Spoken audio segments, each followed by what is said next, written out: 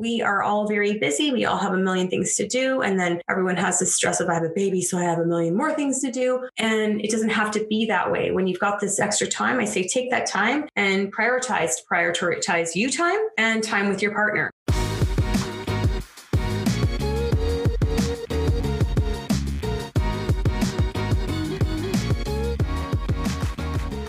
Hey guys, welcome back to Mostly Balanced with Carly and Mia. Hi guys, welcome back. We have Janie Riley on today.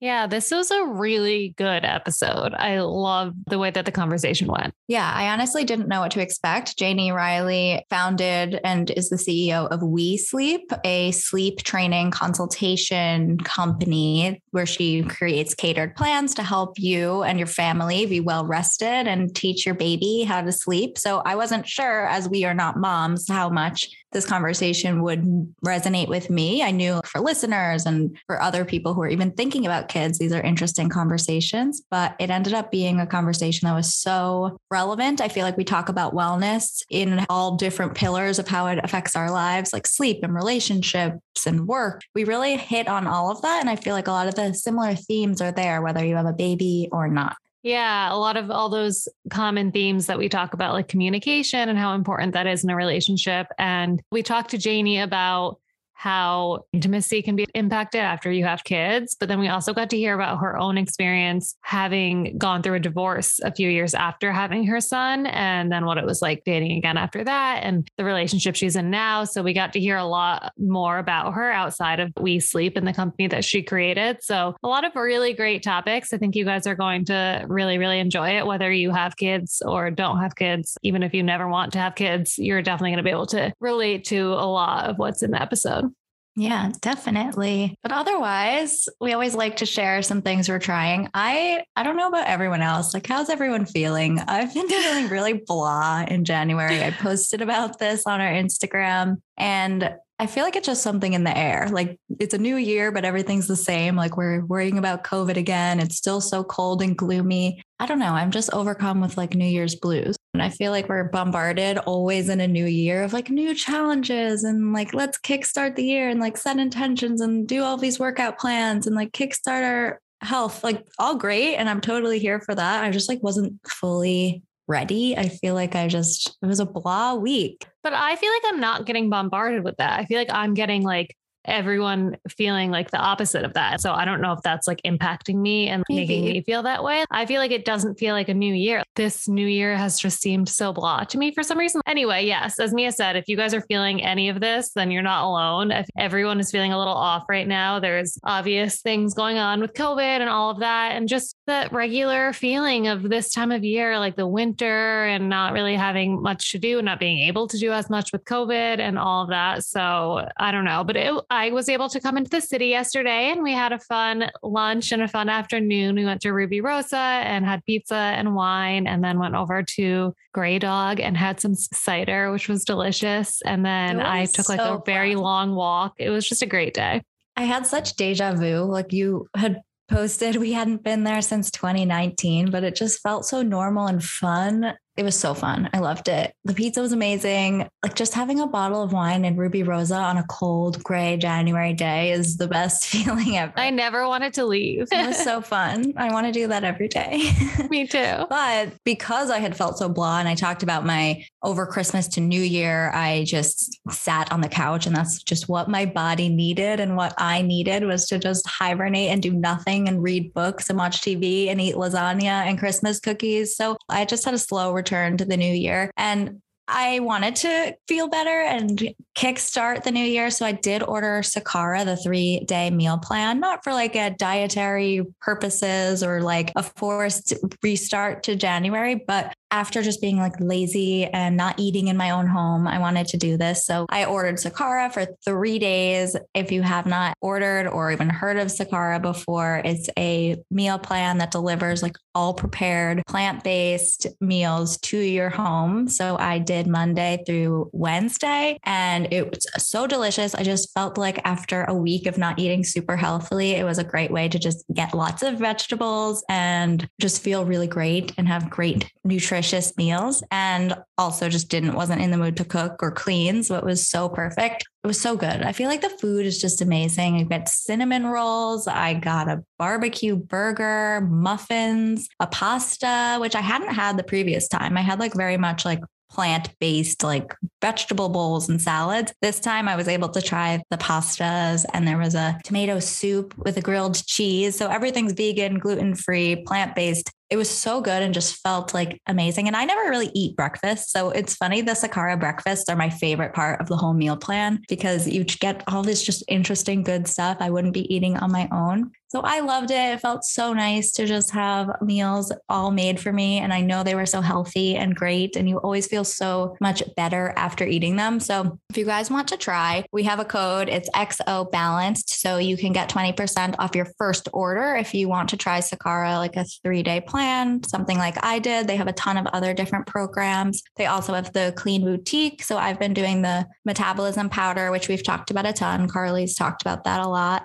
And I'm also doing the water drops, so the beauty and the detox drops, which are new. And I've been taking those for a couple of weeks now. And I feel like it's something that, like we talked about, you wouldn't really maybe not notice the differences while you're having them. But when you stop, you notice a difference. Plus, it's just like nice to have like a detox water in the morning or a beauty water at night. So I've been loving Sakara. It's like a nice routine. I totally agree. But I like the idea of just doing a 3-day breakfast, lunch, and dinner. And you don't even have to think about meals for those days. Their food is so good. And it's made with really healthy ingredients, but also like different ingredients stuff that like that you probably don't use much when you cook. Yeah, I loved it. And they do have longer programs if you want to do 30 days. They have a bridal program, which I was looking into. We could talk about my thoughts on like bridal diet plans. I don't really agree with that. So I don't know if I would do that, but it's an option. So if you are getting married or you just want to try it out, they have all these different programs on their website. I wanted to talk about something food related too. So I actually made the most delicious lunch today. And it reminded me that I've never really talked on here about Primal Kitchen. And I really love their products. I've been using them for years. I think I first found out about them when I did Whole30 for the first time, which now was 4 years ago. And they have like dressings and condiments and vegan mayonnaise and mustard and all different and sauces and everything. Like they used to I think they like started with just a couple of dressings and a vegan mayonnaise and that was it. But now they have so much, and you can find them in most grocery stores, or you can also order them online. You can also order their products on Thrive Market if you use Thrive Market. But now they started doing like frozen bowls and skillets and things like that. And I haven't tried those. I actually just ordered a few of them because I did a Thrive Market order. But what I've really been obsessed with lately is their buffalo sauce.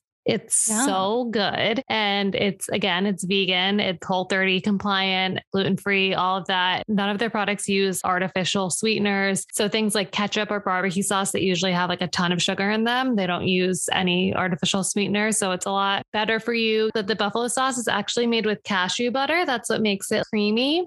And it's so good. Today I made a salad for lunch and I made like a buffalo chicken salad, basically. I used arugula, and then I don't know if you've ever had Applegate. Applegate has like these frozen chicken tenders, and I got these gluten-free frozen chicken tenders and I made them. And then I had like an arugula salad with these chopped up chicken tenders with this buffalo sauce on it and celery. And it was the most amazing thing ever. It was like exactly what I needed. Oh my God. I've never had those Applegate chicken nuggets. Oh my God. They're so good. But anyway, Primal Kitchen, really, really love them. Love their dressings. They have a ranch dressing. They have this buffalo sauce that I am loving. They have, like I said, barbecue sauce, teriyaki sauce, all different types of dressings. And they're all made with really, really clean, good ingredients. And a little bit goes a long way too. A good dressing makes a salad for sure. Totally. A good dressing makes a salad. And that's also why I love Sakara. The dressings are just so like good and interesting and all these different flavors. So I love that. Wait, I wanted to quickly talk about Emily in Paris. Oh my God. Yes. Did you finish it? I still haven't finished. So sorry, our conversation's similar to yesterday, but I thought it would be interesting if we talked about the polls that we did. We asked on our Instagram, if you were Camille, could you forgive Emily? And 73% of people said no, but 27 said yes. So that's like a fair amount.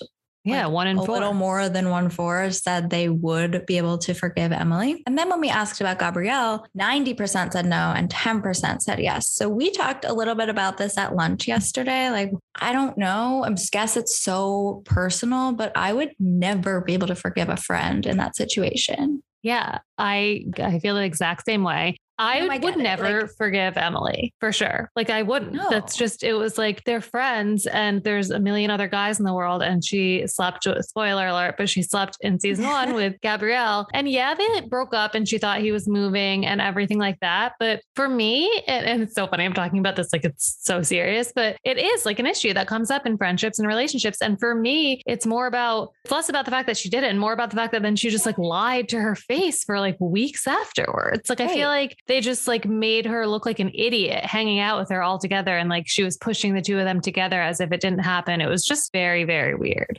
Right. Like the gray area of were they broken up? She thought he was leaving, all of that. But the communication, if he's going to stay and you're then going to hang out with this girl, you have to tell her. And I feel like, I don't know about the Gabrielle part. I feel like I was surprised by the results because I feel like people are so quick to try to make their relationships work and forgive the boyfriend. And it's oftentimes blaming the other woman involved. And that's just the common theme you have. If your boyfriend is flirting with someone or cheating on you, I feel like people are so quick to get mad and hate that other girl without thinking about what was going on. And they're so lenient with the significant other. But I feel like I don't know. For me, I feel like I probably would be able to find a way to work through it with Gabrielle, but I would not be able to. If he was trying to, but he wasn't. Right. He was like, that was the thing is that like Emily was like trying to work through it. And like once she did tell her and like wanted to be her friend, Gabrielle wasn't at all. Like, so I feel like in that instance, like there just wasn't something to forgive. But yeah, for the friend, I would never be able to forgive them. But yes, we can't wait for you to hear this episode. We are going to do the same thing that we did last week and ask each other a question from the Esther Perel game that Mia got.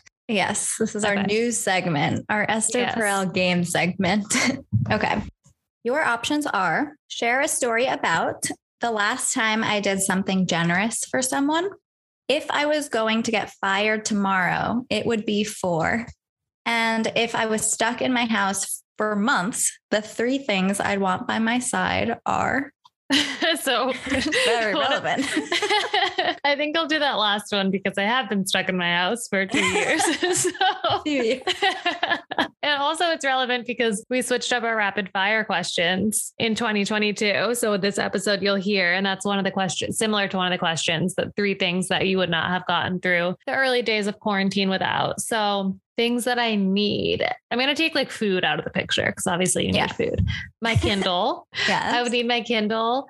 I think I would want something to be able to do online workouts. Like I would need my computer. And then lastly, I honestly think I would need to be able to listen to podcasts. Like I literally feel like if I couldn't read or listen to podcasts or do workouts, I would go insane. And those are like the things that I do if I have downtime and I'm just inside for hours. So those are my answers.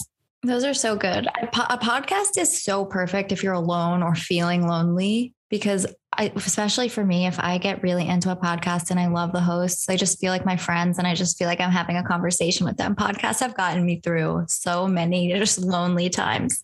Me too. And also comfortable clothes. If I'm going like away for the weekend and I don't remember to bring something comfy to wear, it's just not fun. Yeah. Comfortable clothes forever.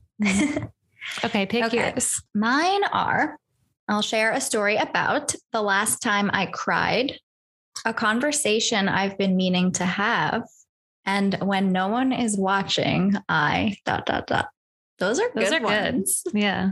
I could go like really deep with this, or honestly, the last time I cried, I'm a crier. I cry all the time. I cry, I think once a week. It just is a cathartic cry, but I'm telling you, this January has made me feel so blah. I was so just sad this week and I don't even know why. I had like a plummet to my confidence and I was stressed at work and just not feeling that great. And I've talked about it a lot, but like, it's very real. I was so emotional about it. And because I have an IUD, I don't get my period. So I used to be able to like tie back a lot of my emotion to getting my period and it being so hormonal. And now I just feel like I'm in a blind spot because I don't really know when my cycle is. And I definitely still feel effects. But yes, last time I cried was this week. So this isn't a really intense answer, but the week just started weighing on me and I just felt so sad. Yeah. Does that ever happen to you? Are you a crier? No, I mean, I'm not a crier. It's definitely, yes, but something has to spark it. Like it has to be not like something has to happen, but I have to be in that kind of mood that you're explaining, but then hear like a certain song or like something will happen. And then wouldn't just be like, I'm like sitting there and then like the tears, you know what I mean? There has to be like some type of trigger. Music, I feel like is what brings up the most emotion in me for sure. Yeah. I don't even remember if there was a trigger for me. I feel like it was just a trigger of like overwhelming sadness. Yeah. But TV, I've been crying a lot more at television shows. Like I cry watching And Just Like That. I think almost every episode. What? I cried. First of all, that's the worst show in the world. I know. We have to talk about it. We have to talk. We'll do that next week. We'll debrief about it. But yeah, I was very emotional. Crying a lot. For sure. It's a very emotional time right now. Yeah. Feel your emotions. Yeah. It's a good thing. I feel like crying it out is like so good. Well, that's our takeaway for the intro. So everybody just go get a good cry in and come back and listen to the rest of the episode. Yes, definitely. I hope you love this episode with Janie. It's really good. And if you think this is a topic you would want to skip, don't, because there's so many great takeaways and I really enjoyed the conversation. Same. And next week is episode 100. Oh my God. It's going to be a really good one. So stay tuned. It's so good. Thank you so much for listening for 100 episodes or joining us along the way. We're so happy to have you. And we have so many great things coming in 2022. Welcome back. Today, we are sitting down with the founder of We Sleep, a program to help new parents navigate sleep training. She also empowers moms with the tools, resources, and confidence to stop sacrificing and start rejuvenating themselves, their space, their family, their lives. So we're so happy to have our guest on today. We're going to be talking all about the importance of sleep, but also about how a new baby can affect your relationship with yourself and your partner. So welcome to Mostly Balanced, Janie Riley. Thank you for having me, guys. I'm excited to be here. We have lots of good stuff to speak about. Thanks for coming on. We're so excited. Neither of us have kids yet, but we definitely have a lot of friends and listeners with kids who are very excited to hear about these topics. So before we dive into it, can you just tell everyone listening just a little bit about you? So where you're from, where you live now, and just a little bit more about what you do. Sure. I'm from Ontario, just outside of Toronto. I live here now. I was born and raised here. I moved out west for a while. I'm back here now. I created We Sleep because my son didn't sleep. I was living out west at the time. I moved back here to start my business. And since then, I have grown We Sleep to have a team of 42 consultants. We help families around the globe with sleep. And I work from home, so I'm able to stay home with my son. And he's 11 now. And that's kind of my story. I just love what I do. And I love helping families get that healthy sleep. I love that. I love that the company and your passion had stemmed from a real need for it from when you had a baby. Like so many people might, like Carly said, I don't have kids, but I've seen my sisters with their babies and everyone has such a different approach to sleep training and you get such contradictory advice. So was that something you found yourself in, like just unsure of what to do? Yeah, and that's, I think pretty much it's what happened. I'm a very type A personality. So before I had my son, I had schedules. I had, little cheat sheets beside the bed on my night table going, this is what's going to happen. This is when he's asleep. This is when he's going to eat, blah, blah, blah. And then I had him and nothing was working. Nothing was going to plan. And me being a very scheduled and organized person, my head was about to pop off. And I was losing such a sense of me and not really knowing what to do. Even though I had read tons of stuff, I felt I was extremely organized. I wasn't. I was really unprepared. So we hired a sleep consultant at the time. And I couldn't even believe that I got my life back in like 3 days. I just all of a sudden, full circle went, whoa, this is amazing. I can all of a sudden, my son's sleeping, which obviously makes me happy, which means he started eating better. I could get me back. And it was just this overwhelming bliss, just like, I can be myself again and everyone's happy. And it was a struggle. I was not myself. It's not okay. And it's not okay to believe that it's okay to be in a fog for years or to be completely flustered and I think there's this misconception that new moms feel that they have to prove something and that it's cool to be tired and it's the norm that you can't take care of yourself. And it's not. And I found that out very quickly. And I found out very quickly how much of a priority it is for me. We all get to a point of complete exhaustion where we will implode and we will not be the best moms we can be. I am so happy you said that because I think that's so true. Like there is a misconception that that's just how it is. And that's just you're a new mom. Like you're so tired. These years are just going to be a fog, that kind of thing. And it's so refreshing to hear that that doesn't have to be the case. So a sleep consultant, is that exactly what it sounds like? Like it's just somebody you talk to about your specific child and they help come up with a plan, or how does it work? Yeah. So basically when we work with families, we do, really in-depth questionnaire and intake. We want to know all about what happens in your home, who lives in your home, how many kids you have, how many pets you have, how noisy your home is, all those really good things. And what's happening during the day, what the feeds are like, everything in terms of, as much information as we can gather as possible from the family to be able to prepare a sleep plan based on kind of their lifestyle, as well as, we have some kind of set strategies, which obviously we need to adjust according to lifestyles, and parents' preferences and that sort of thing, which we do. So in terms of sleep consulting, we basically, we get all the information we need. We create a plan specific to the client, and then we help them execute. We coach them to be independent. We help them understand why things are happening, what scheduling should be, educate them along the way. So we're always really, we're tracking everything. They're tracking everything they do. We're analyzing it. We're helping them understand. We're empowering them to understand why things are happening and how important sleep is. So it's a very educational process. And at the end, our goal when working with every family is that you have a sleeping baby, which in turn gives you a gazillion more amazing benefits. That you also are comfortable to take away the information that you learned and to understand, hey, you know what? I got this. I can do this. I know why these things are happening. I know how to handle them. I know what to do if this, happens down the road. That's what we do is we make sure that we coach our families, and within 14 days or 10 days or less, typically the child is sleeping through the night. We coach for 14 days. And then we kind of give them all the tools they need to move forward and not regress and just plug through and be confident and know that they got this, that they're empowered to be independent and know how important sleep is. And it obviously works it benefits the mother and the child and siblings and spouses, the whole family unit. Yeah, totally. I feel like I'm going to be the type of person that I haven't read anything about sleep training. I know nothing about having a child. I'll be the one that's ordering all these books or trying to find the right program. And I love that your approach really is customizable and catered or tailored to the specific household. I feel like my friend just had a baby and she was showing me this book she was going off of, and it was a routine down to the hour, and that's working wonderfully for her. Mm-hmm. But I'm sure like everyone's going to have such a different experience. And I would love to hear more about I feel like people just don't even know, should you be on an exact schedule? Should your baby go to sleep every night at the same time? Should you ever wake them up? Or this is all just nothing I've ever even thought about before. And how does it change as they get older? Do you retrain when they're a toddler, or how does it work? So it's, so basically, yes, there's tons of resources out there and, great information. And I always, encourage people to read. I did it. I think it's important that we are educated and we see what's out there. But the problem people have is they don't know how to piece it together,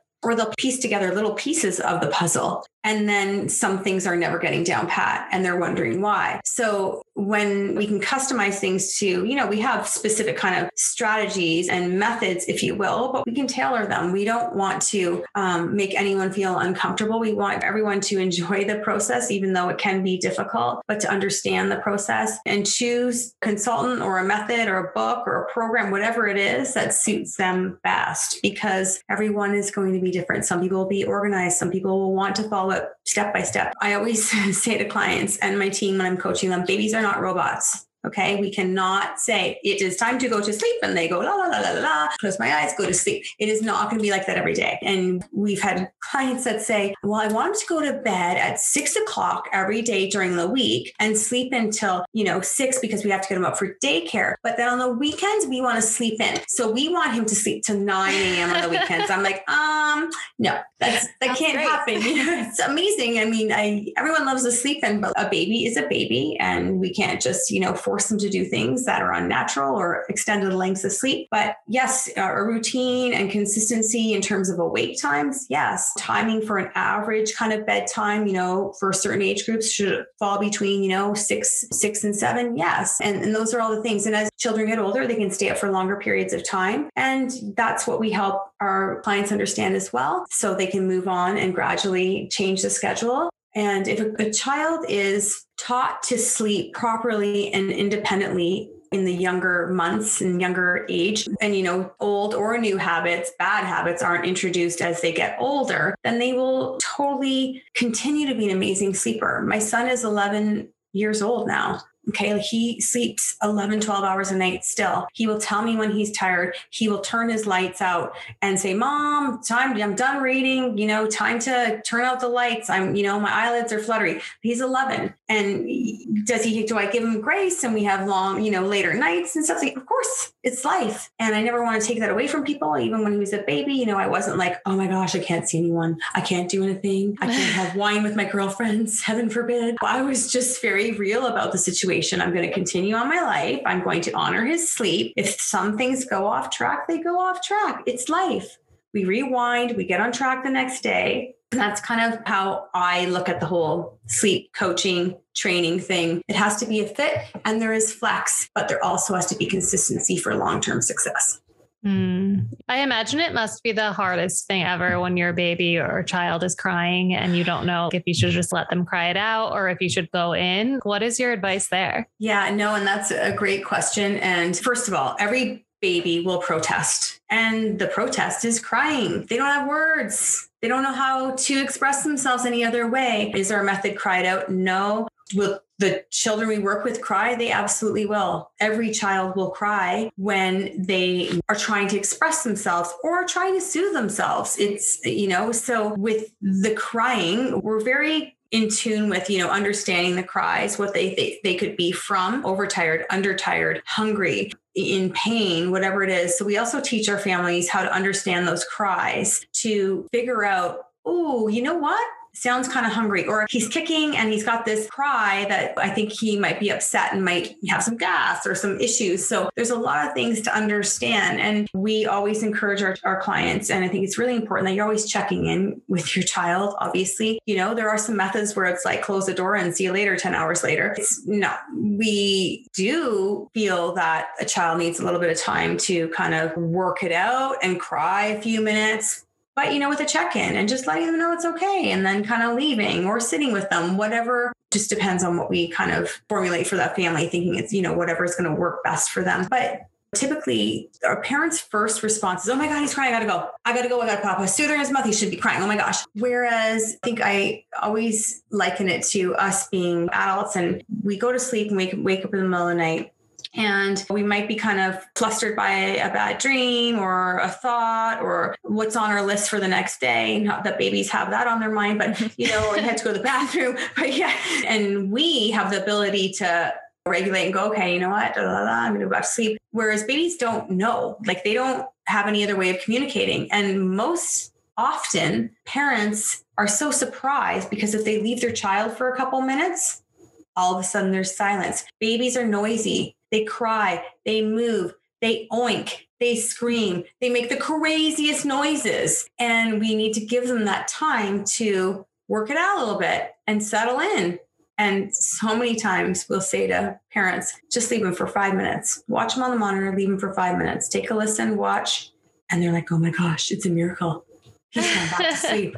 And it's the first time he's ever done that. I'm like, it's the first time you've ever let him. Yeah. Because what happens is a lot of time they're crying in their sleep too. Parent rushes in, oh my gosh, blah, blah, blah. And they pick the baby up, try to feed them. Baby doesn't feed or gets even more upset and freaks out because the parent has woken them. And it is actually been like, what's going on? What's going on? So there's a lot of little things to look out for. And like I said earlier, we want to empower our moms and dads to be able to understand what's happening and to be able to give their child the space, because quite often they don't give them the space and it makes things worse. Yeah. I have a niece who's like 2, almost 3 actually. And she's in this new phase where she wakes up in the middle of the night because she just started wearing her hair in a ponytail like during the day. And she'll wake up in the middle of the night screaming, I want want a ponytail every night. And in the first few nights, like my sister was going in, but it's just like one of those things. It is. And it's also like they, toddlers, especially, they love attention, right? Negative attention, positive, whatever attention it is, they don't care. They want attention. And, they're a whole other ballgame, a lot of fun. But yes, if your sister continued doing that, it would probably be like, I need a ponytail and new pajama pants. And it would be like this like layered effect. And before you know it, like she's doing all these things and like, what have I done? So that's what happens. It must be so hard, like Carly said, to just have a crying baby and you feel so sad. You don't want your child to want something or need something, but I like that you said tune into. You can kind of get to know what the cry is for, whether they're tired, and know that kind of sticking to that plan will lead to a better outcome. I do have a question about when you work with parents, do you find that it takes time to get both parents on the same page? Like what if one parent's the kind that really wants to go in and soothe and the other one wants to stick to this sleep consultation? I'm asking this about a baby, obviously, but I also, like my fiance and I, really differ in how we train our dog and it causes problems there. It's foreshadowing. And so I'm trying to get some advice for how to get two parents on the same page when it comes to aligning on a baby. No, I hear you. And it's great because that's very important. And we want the parents to align. And we always ask if both parents can, both or one or whoever, whatever can be on the consultation, because we want everyone to understand what's going on, to be kind of invested in it, because it is an investment. It's obviously an investment financially, but it's an investment in your health, and it's a family investment. So it has to be done together. Everyone has to want it. And it is the same as training a dog, just so you know. My boyfriend just recently got a beautiful golden retriever, or actually I got it for him for his birthday. And he loves, his name's Doug. He's awesome. Anyway, it's funny because I'm always like, oh my God, you're the worst client. I would never have you as a We Sleep client. You're horrible. He'll be like, his dog will like start like kind of barking, just like a little woo, woo, like 5 a.m. He'll go and lay with him and like rock him. I'm like, what are you doing? So it's and it's the same thing, right? Because you want to form these habits that aren't bad long-term habits. So back to your question, it's very important that the parents align. And we often have dad doing the first few nights if there is a dad in the family, because we want moms to get caught up on some sleep.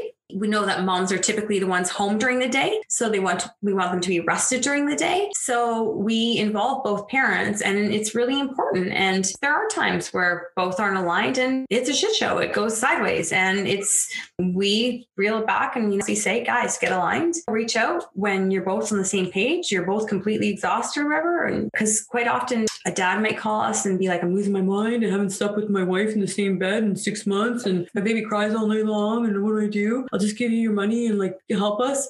And I'm like, okay, well, have you talked to your wife? So there's lots of situations where one parent will reach out and then we get on a call and the other person's like totally not into it. So they have to align. It's hugely important. Well, it's true. Like when you get so frustrated about whether it's not going to be perfect all the time, you'll run into obstacles. Your baby's going to cry. It's going to be challenging. It's so easy for people to turn on each other and like maybe in your exhaustion and frustration, 100%. Point your finger, and you can easily turn on each other. So you really have to align in that sense. Yeah. As a team. 100%. Completely agree. Definitely. Kind of on that topic, because we wanted to talk a little bit more about that. Do you have any advice for parents who are like really struggling to prioritize their own relationship while they're dealing with raising a baby or an infant or multiple kids? What are some of the best ways that you can make sure that you still maintain that connection with each other? Yeah, I think it's really important. And, that first of all, the whole family's rested, right? So when everyone's getting the sleep and the proper sleep they need, for instance, there's families that might have a child that goes to bed at 9:00 at night, and then we work with them and the child's going to bed at 6:30, 7:00 and everything's bliss. Well, it's really important that I feel the couples should be like, okay, this is amazing. We're going to eat dinner after the child goes to sleep, not every night necessarily, whatever it is, taking that extra time that all of a sudden they've earned and making it time for them and a time to reconnect and sit down with a glass of wine and a charcuterie board and chat and just have, instead of like, oh my God, baby, la la la, I'm so tired. I hate you for not doing your laundry. Like this constant chaos, because we live in chaos. we are all very busy. We all have a million things to do. And then everyone has this stress of I have a baby, so I have a million more things to do. And it doesn't have to be that way. When you've got this extra time, I say take that time and prioritize you time and time with your partner. As cliche as it is, like have a date night. So you know what? Like if it's every Friday night and your baby's sleeping in different times because we're in lockdown here, but making that date night, you know what? If it's a Thursday night or a Friday night or Wednesday night, whatever night it is, that is a good night, put it in the calendar and do it and hire a babysitter and put your baby down. You leave for the night. Babysitter doesn't even see the baby, hangs out, talks on her phone. And then you come home and you've had your time and it's good. It's just people, I think too, we get into a habit, which, you know, we all know is 21 days to form a habit. We get into these habits where we aren't spending time with our partners. We aren't making time for us, for our self-care. We're not making time for our partners. And then all of a sudden it becomes our new norm and we don't know how to get it back. So you can always get it back by forming a new habit. I'm a very big cheerleader, rah, for put it in the schedule, start making it happen. Don't let anything slough it off. Take that time because after a couple of weeks of the connection with your partner and the connection with yourself, the self-care, if it's reading a book, it's a bath, whatever it is, and getting dressed up to go out with your partner, amazing. That like can do wonders for us. It can bring us a big piece of us back. And as a mom, we go through a lot of emotions and body image and mental, emotional. You're stuck at home talking baby all day. Like there's a million things. So getting parts of you back in a way will really help the relationship too. I love that. And we talk about this concept on our podcast all the time. We haven't had it in the lens of having a baby, but if it's anything like your career or your own mental health, like all of these other external factors need to be tended to, or else they'll impact your relationship, and your relationship should be prioritized in that way. I love putting it in the sense of having a habit, but you've mentioned now a couple times, like losing yourself, whether it's in being a mom and you have this struggling with this new identity and you're losing yourself, or you and your partner are losing this relationship because you're now parents. So I wanted to also talk a little about intimacy there, which you just mentioned a bit with date nights and keeping it romantic. But can you speak a little more to how a mom dealing with sleep exhaustion and just having a baby and hormones, like how is that affecting your libido maybe, and how your sex life plays in being a new parent? Yeah. And I think,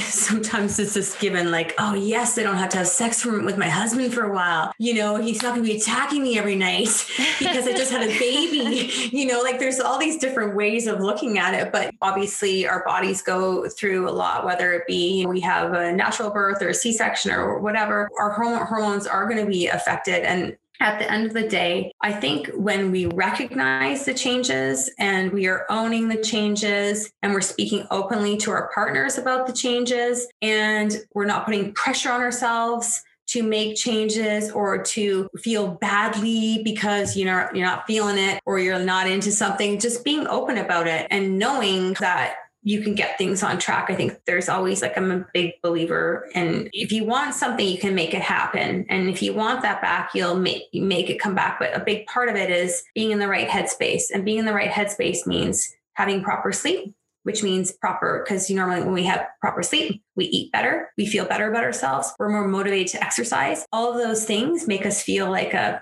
sexier partner or more confident in our bodies. And we look different after, and, we feel different after. And I think when we're just kind of recognizing that and understanding it and being open with our partners, I think that is kind of key. And then when the sleep comes into play, everything will change drastically. Like when a mom is sleep deprived, like I said, she doesn't eat properly, doesn't exercise.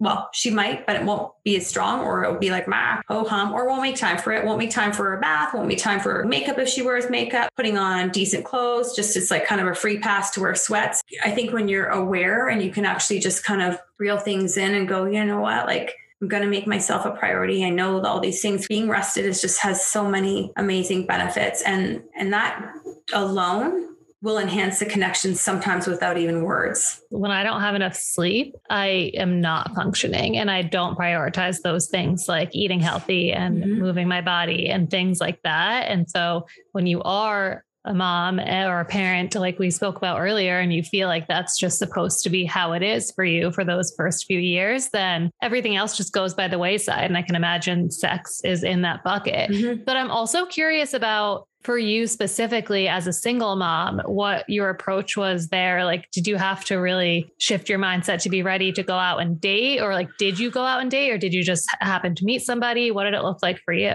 Yeah, that's a good question. So I was actually I just separated or divorced, I guess separated and now divorced, kind of just 4 years ago. So I was living, had a, baby with the man I was married to. And basically I knew, kind of, this is sad to say, but I knew after a few months of my son being born that this man is not the man I'm supposed to be married to. And it took me a while, obviously, but because I kept thinking, oh, this is the norm. This is how. Do you think you would have known it without having a kid? I think I would have.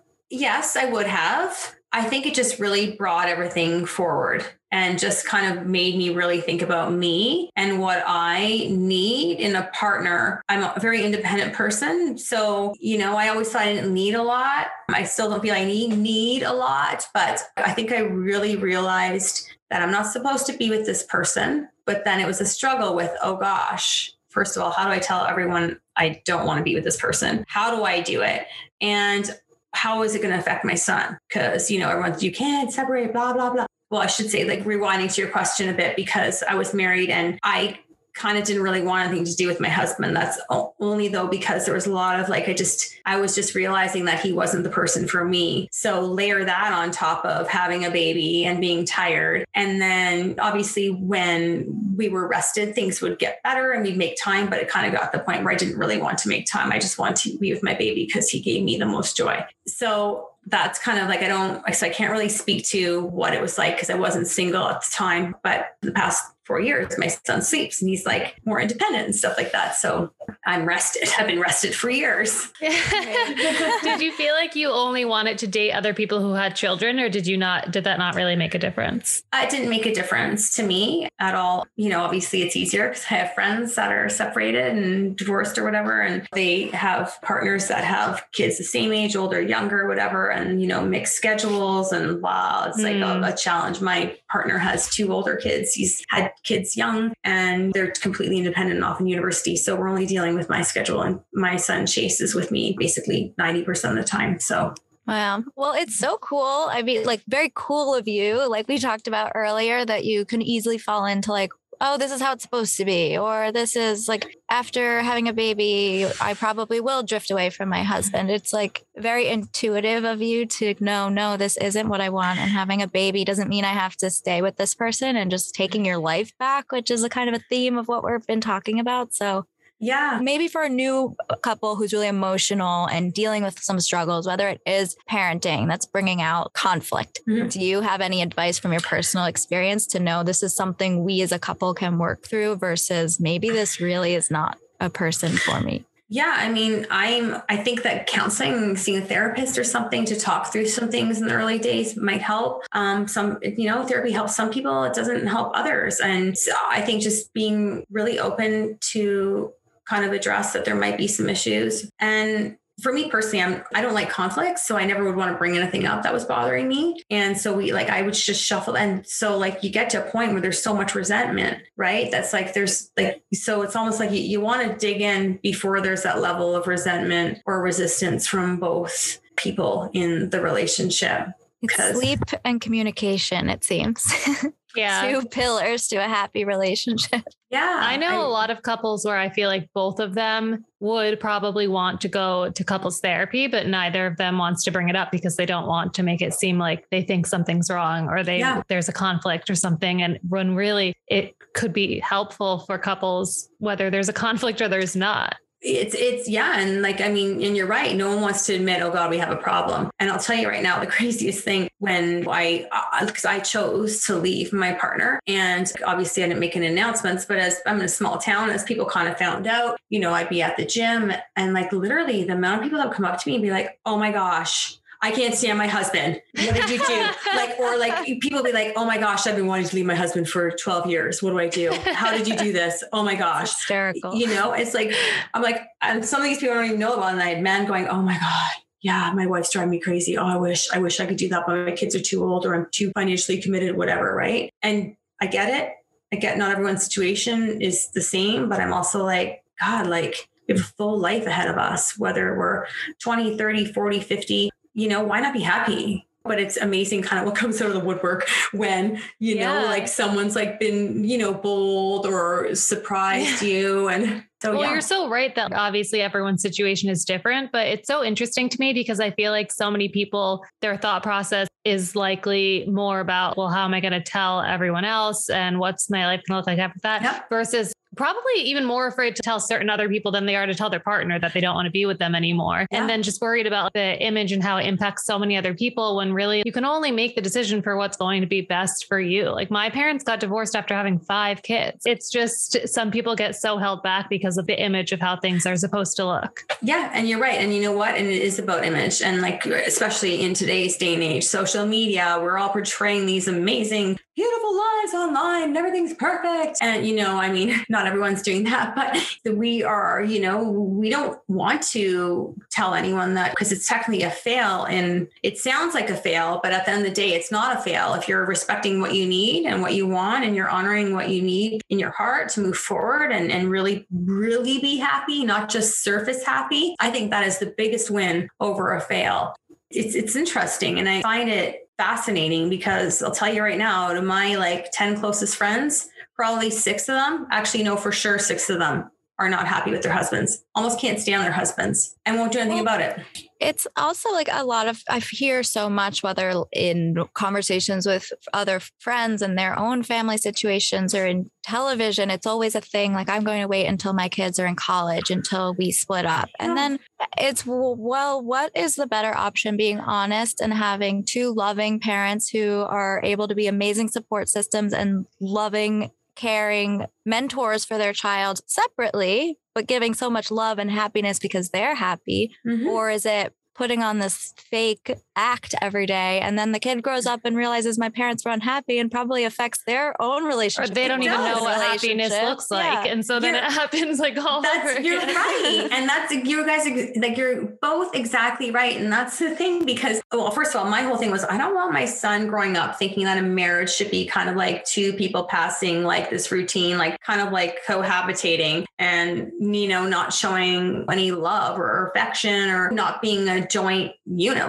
I was like, no, I'm going to teach my son that people can go their separate ways. And I can show him that people can be happy without someone and people can be happy with the right person in their lives. And I just didn't want him growing up thinking that was what a marriage should be. Wasn't what I wanted. So I looked at it from that way, I guess, basically. I was like, I don't want him to grow up that way. And I think, like you said, if 2 parents navigate through the process in a very positive way, which I've never said a bad word about my ex. I'm always very, him and I don't talk, like very minimally, but I've always just been like, you know what, this is all for Chase. Even though there's times where I'm like, I want to tell him some things, I don't, because I want him to understand that this is like a positive experience and he's adapted beautifully.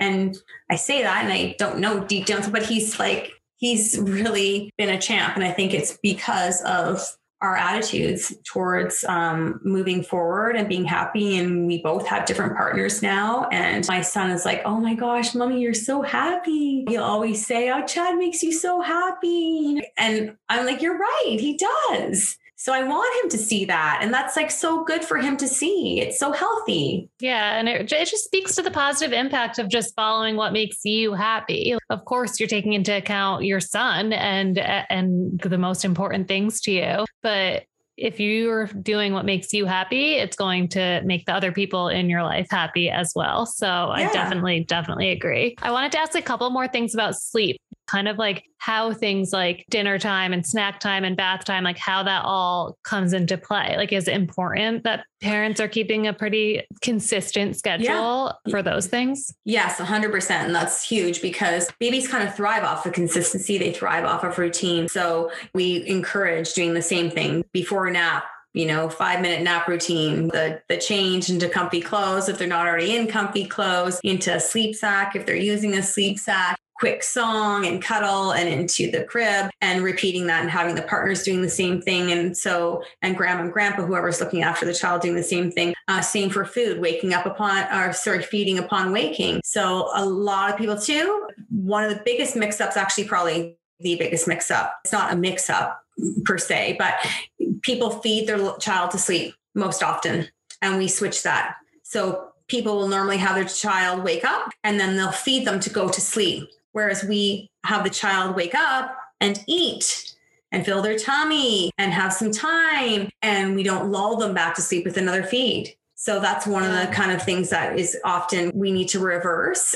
And it's bliss because the parents are like, oh, this is so easy. Every time he wakes up, he eats, he hangs out, he plays, he has his nap routine, he goes to sleep. Same with bedtime ritual, same ritual every night, half an hour maximum, and just do the same things, the same order. Babies will thrive. They will get excited when the child is old enough to walk and talk. They literally will walk to the bed. They will literally show you it's time, tired, grab their little snuggly buddy and go.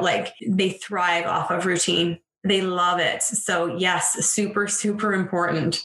Yeah, that's such a helpful and tangible piece of advice for new parents to take away, because I think there's always that struggle of I'm going to be very regimented and very strict because I want consistency in my child's routine. But then there's the people that want their own lives to stay consistent. Mm-hmm. And I want to stay up and I want to be out with friends and my baby will just come along. And whatever you choose, I see parents that do it both ways. That's fine. But my nieces who are 6, who my sister was very strict, very consistent with nap time, with sleep time, they are the most well-behaved children. So yeah. I wanted, you spoke a little bit, but it helps their temperament as big time. And they cry less, they whine less, they scream less, they protest less in general, and they eat better. They are clearer when they start going to school. They aren't having these crazy tantrums. Kids will all have tantrums, tired or not tired, or tired or not. But yes, it is huge. And some people use pacifiers or soothers, and we take it away. We say, well, no. Oh, no, he loves a soother. Oh, no, he won't survive without it. Well, trust me, he will survive without it. And when we take it away, they'll be okay, so then can I give it back to him during the day? Just here and there. I'm you won't need to. You won't need to, because he's going to be rested. He's not going to be screaming. You're going to be on a schedule. And that's what happens. The soother goes bye-bye and the parents are oh my gosh, that was amazing. I can't believe, because they don't that's quite often a fix. Baby's tired, screaming, whining, stuff a soother in their mouth. Is a soother a pacifier? Yes, sorry. Yeah, sorry. The States is pacifier, Canada soother. I thought so, but they'll I wanted just to clarify. Yeah, so they'll just do that. And it's just give them something. But back to your point, yes, a rested child will be a better behaved child, will be able to thrive mentally. Their immune system will be stronger. They will have a better attention span in school, less crying fits. I have friends that kids have been up for hours and over the years, and I've always just been oh my gosh. And they don't eat well. They have behavioral issues that are oh my gosh, please just get that child some sleep. Mm-hmm. But it's too late, not too late to catch up on sleep, but it is very obvious. Sleep affects the child's behavior more than people understand and know. Do you think that your sleep routine as a baby affects you later in life? I had 3 older sisters, and I think I went to bed so late as a baby. My mom would have me in the car, going to pick them up from dance class. I don't think I went to bed until 10 p.m.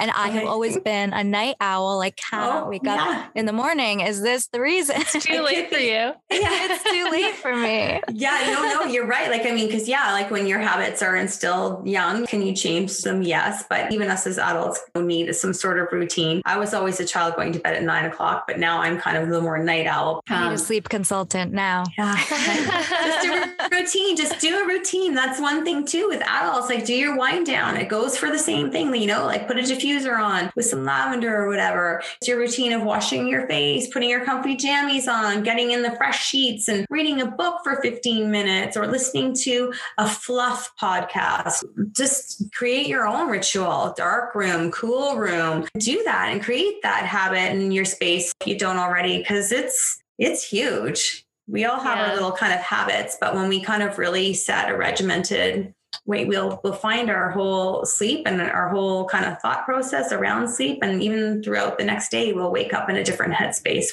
Yeah, I love the comparisons that you've made with adults to children and babies. I mean, obviously we're all just like people, but it's so true that like like I said earlier, when I don't get a good night's sleep and then I don't eat well the next day, like it makes a lot of sense then when I think about my friends who have kids that like their schedules are way off with sleeping and then like they won't eat anything besides like chicken nuggets and don't want it. And like, I feel like you have to have that consistency across the board and it impacts all the other areas of your behavior and your eating and all of that. But we always like to close with some rapid fire questions just to get to know you a little bit better. Aside from sleep and everything we've already talked about, what is something that you could talk about for hours? Fitness and healthy eating. Yeah, I love that. Yeah, that's my jam. That's like my passion. All about it. So since your sleep training passion and company came about after your son, what was something you were passionate about prior? Like, what did you dream about being famous for when you were younger? Oh, that's a great question. So, well, I wanted to be like, you guys are too young to know who's the Boss is, that show with like Tony Danza and Angela Bauer. Yeah. Like I still wanted to be Angela Bauer. Like she was like I was like, oh my God, I want to be an advertising executive just like Angela Bauer. I want to pitch all these big companies. Oh yeah, that was my thing. And I did that. And so, but that was like my dream. Funny. And then, well, I was in the wine world for many years too. So I was in the wine business for 13 years and traveled many places and, just almost sommelier level. So do your friends always make you order the wine at dinner? Yeah, they do. They do. And they're always, they do. It's usually Janie will order it. But I'm not a wine snob. I'll drink $10 wine and I'll drink $210 wine. But you probably know how to pick out the good bottles of $10 wine. Yeah. Yes. Yeah. We need you around. What are 3 things that you couldn't have gotten through the early stages of the pandemic without? Oh gosh. That's a great question. Wine, my computer, and my son. Those are great answers. Yeah. A little mix of everything. Family, a guilty pleasure. Yeah. Yeah. I mean, wine was online fitness classes, maybe. Yeah, totally. What is a movie or a show you have been recommending to people lately? Oh my gosh. Ted Lasso. Yes. I love Ted Lasso. Is it not the best? Good. Yeah. Such a great show. Yeah. And Emily in Paris, just because that's my little girl, like kind of like downtime night TV. Love it. Also like the dream life to be able to just like get a job in Paris and not speaking a word of French and just like gallivanting around. Yeah. And wearing like the most extravagant outfits. Like I'm like, how do you even afford that? But anyway. And she meets a new guy every episode. I know. I'm like, wow, this is quite the life. And I'm like, whoa. So yeah. We always like to close with advice. So what advice would you give to your younger self? My younger self, I actually would have been more focused in school, like in high school, to really dig into different careers out there. Like at the time though, I was like, a lot older than you guys, but like at the time, there wasn't as many resources to choose kind of what your best career path was, or to really kind of know what avenues you could take. The advice I would want, now if I could was, to dig in a little bit, be a little more serious about school, and to just kind of be more serious into understanding that, like whatever path you take, starting in high school to college, that's gonna we can all change our path, which I have done, but I just didn't dig in enough. And I think that I probably would have tapped into some other things. I could not agree more. I like, even when I was in high school, I think Carly and we've talked about this. I didn't know anything. I didn't know about any careers. And I love that you did change your career path, because it's so true. You're just told you go on this path, whether it's like nursing or education, and you're stuck there. And it's so hard for people to like get out of that mindset and say, no, I'm allowed to do something different. So because we don't want to change. Yeah. I was just going to say, I feel like that resonates with me like more than any of the advice, even though like we did have a lot of resources at the time that we were in high school, but I still would tell myself to like pay attention and actually put thought and time and take it more seriously. I feel like I always say like other countries have it right when they have people like graduate high school and then like go to the army for a few years and then decide like what they want to go to college for. Cause at 17, 18, I was way too young to be deciding what I wanted to do. We have no idea what we want to do. We don't even understand I'm like, what? Like I'll talk to people now and I'm like, that's a job? Yeah. What? Like how, like, and, you know, I mean, like there's a gazillion more like things out there than, you know, at the time, but I'm like, who does that? I would never know about, like, I just, you don't know, like, and yeah. So it's very interesting because, you know, when you meet a lot of people who have shifted careers or are stuck doing something that they hate because that's where they're stuck, but that's their choice to be stuck. But also, you know, think of the amount of people that have like PhDs and stuff, and they're actually like waitressing or doing whatever, running a retail store, whatever it is, because we are too young to make those decisions to understand what we want or who we are. We don't even know who we are. Mm-hmm. Like, I wish it was framed more in like how we've been talking about this and just focusing on what like makes you happy and what your passions were. Like the reason you founded We Sleep was because all of these things you were really interested in doing, and you were able to combine that marketing with the love for helping people and the issue that you had on hand you were passionate about handling. Like, I don't think anyone really asked me, like, think about all of the things you love to do and like piece it together. And this is how you can do it and be confident in getting it. Like that. Totally. You're right. There's a big disconnect. And that's one thing too, like even like with kind of my role, which, you know, like I kind of mesh everything. Like, so I love inspiring my team. I love that I can help other women have a career. I'm like, and they inspire me. So I'm like, I got that inspiration component. Like my team inspires me and I can inspire them. And I'm the talker and the mover and the shaker. And I'm like, I get so excited. And that's part of me, the marketing where I can do all my branding. Like I can write, I can, you know, so I've kind of like, and then whatever I don't like, you can do that. Here you go. Here you go. It took me a long time to get those off my plate, but I'm also like, I can finally, you know, I understand who I am and what I need in my day to day to really help me succeed and to feel comfortable and happy and feel that joy with what career gives me, because I don't know that everyone can say that. I know that not everyone can say that their job brings them joy. And I always kind of, if something is coming into my space that's not joyful, that's on my plate, that I'm like, then I immediately am very conscious of like, don't want to do that again. We'll get that to someone else next time. Yeah, it's really the best advice. But can you tell everybody listening where they can find you and how they can work with you and your sleep consultant? Sure. We are at www.sleep.com. And we have free complimentary 15-minute consultations where they can speak to someone, tell them what's going on, get some support, some advice, tons of information on the website. We also have, you know, a blog on there with lots of resources. And we're also always looking for consultants as well. So we're growing the team, and we do usually 2 or 3 trainings a year. So it's a great time, especially for moms that are pivoting due to the pandemic or new moms that don't want to go back to the kind of corporate world, so they can have an opportunity to be a part of the team.